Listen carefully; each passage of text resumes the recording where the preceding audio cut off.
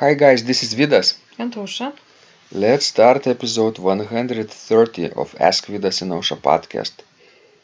Today's question was sent by Alexei, and he wants to know about registration. What are some of the perfect or worst stop combinations? That's a broad question, right, Ausra? Yes, it's a very broad question. Where should we start?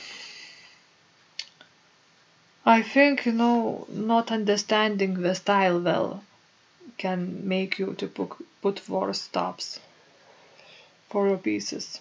You remember sometimes we go to churches and especially not in Vilnius but in other cities where people play the organ but they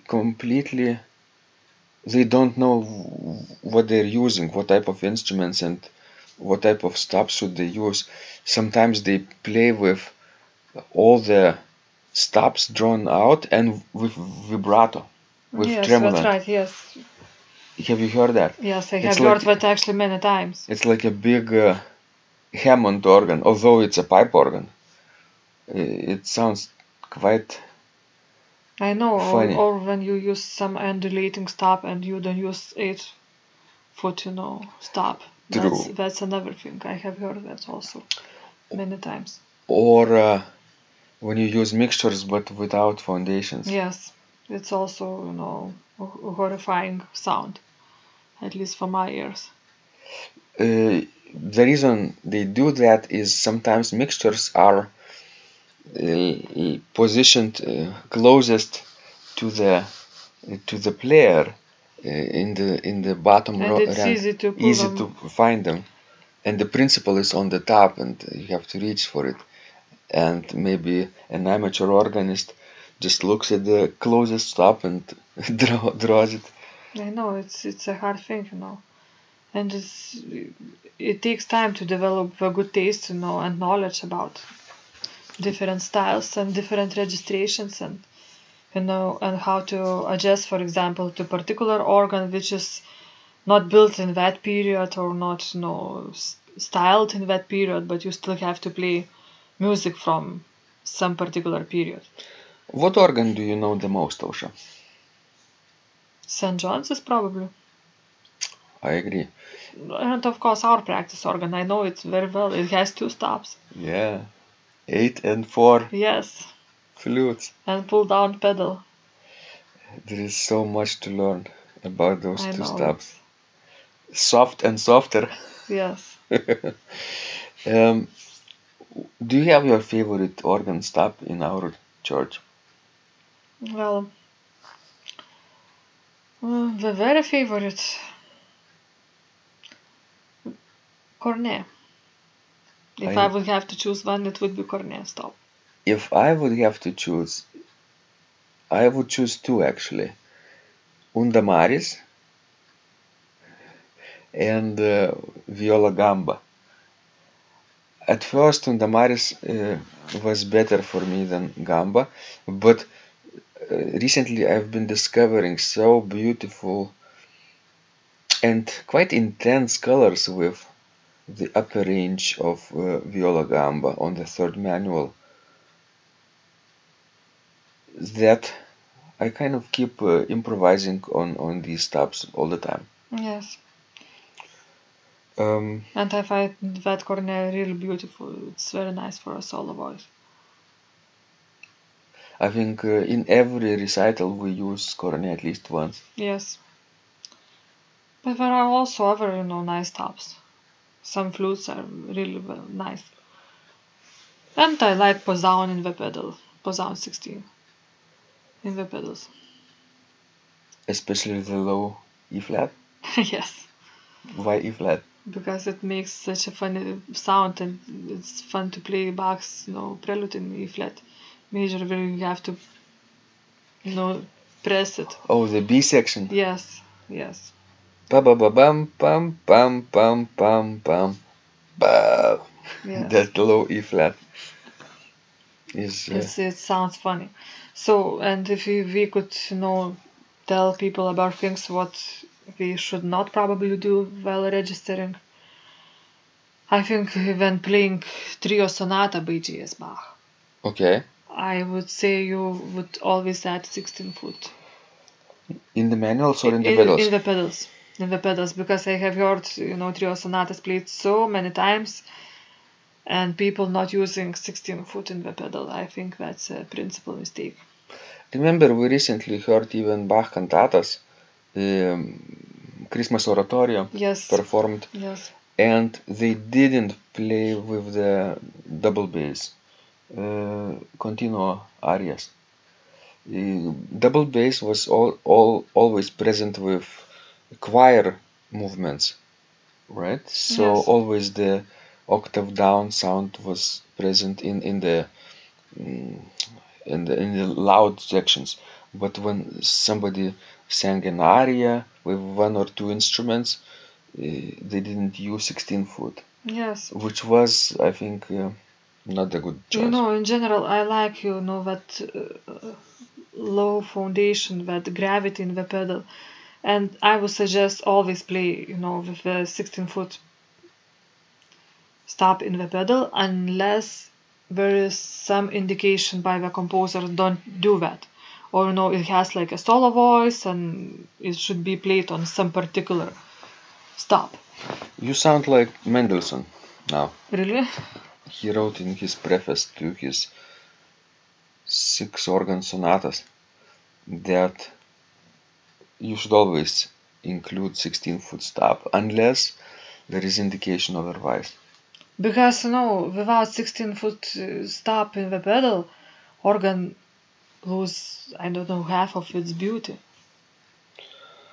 But then there is the question of the historical period, right? Before 17th century, for example, 16 foot in the pedal was not very common. Well, yes, but because most of that music before that period was written only for manuals, so you don't have that, trouble. Think about, like Italian music, early music, French early music. We didn't have developed pedal, so we did not need no 16 foot. What about North German music? Well, I'm talking about North German, starting from North Germany.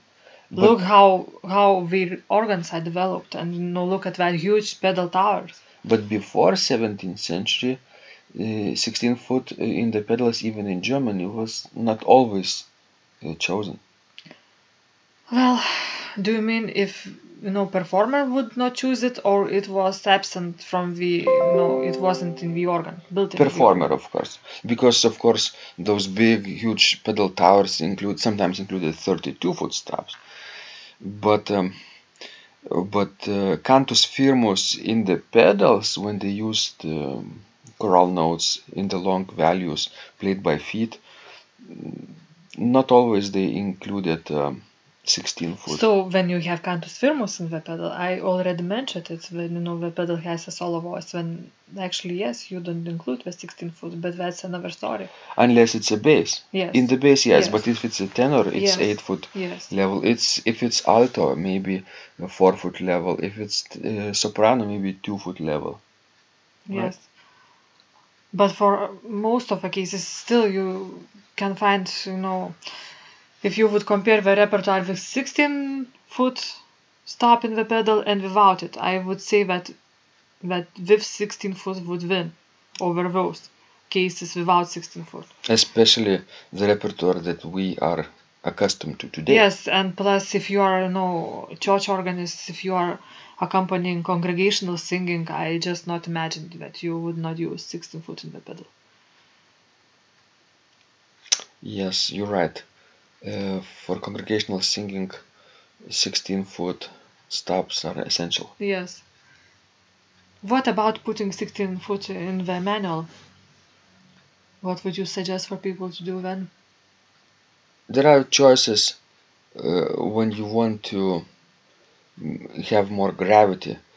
And for example, some organs don't have the pedal board at all, but they have 16 foot in the manual. Then you have stop combinations with 16 foot, and it's a little bit muddy, but it's a broader sound, more with gravity.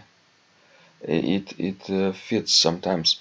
Um, And then there is a question with mixtures. Sometimes mixtures are high, sometimes low. With low mixtures, like in our St. John's Church first manual mixture, it is based on the 4-foot level, which means that you do need to have 16-foot in the manual. And I have heard many times when organists come and we just don't use the 16-foot in the manual, but use that mixture, and it sounds actually not well. Can you use mixtures with strings, for example? Is it a good idea? Not so much. You don't. I don't like that combination. Although I heard that some organists do that. What about you? Yeah, sometimes if the string is soft, and I don't mean here undulating strings like viola celeste, but just like viola or traditional gamba, then sometimes it's okay. Especially when I improvise and I build up a piano sound, and I don't have the time to take out some of the strings, it sounds convincing to me. Well, if I want to strengthen, my principal chorus, then I add flutes, not strings. That's what I prefer. Do you think flutes they eat more air or strings?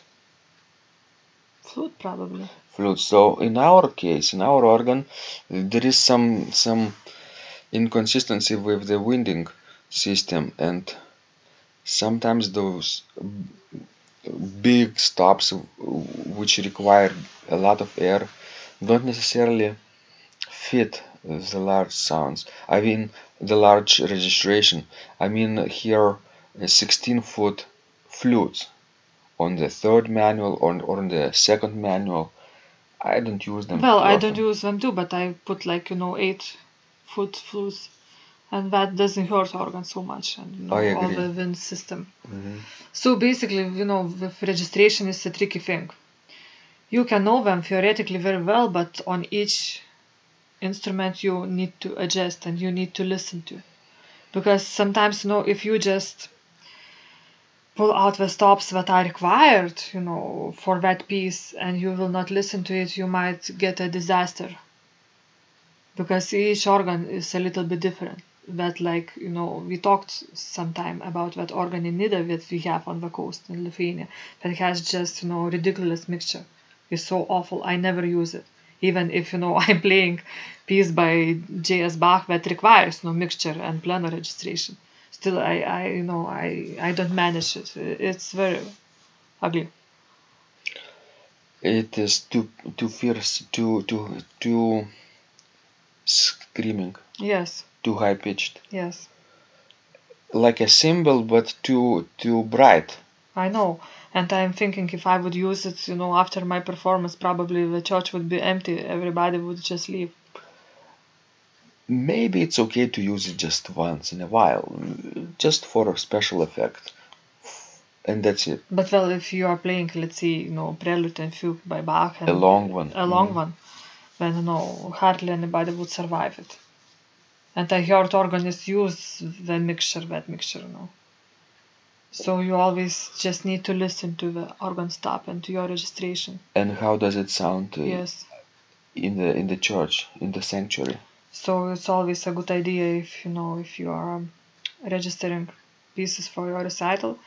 If you have assistant or somebody that could help you and to play a little bit of your music, you would just go downstairs and listen how it sounds.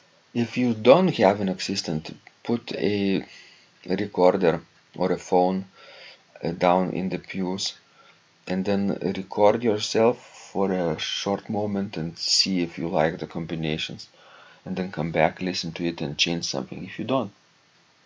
Yes, that's a good idea too.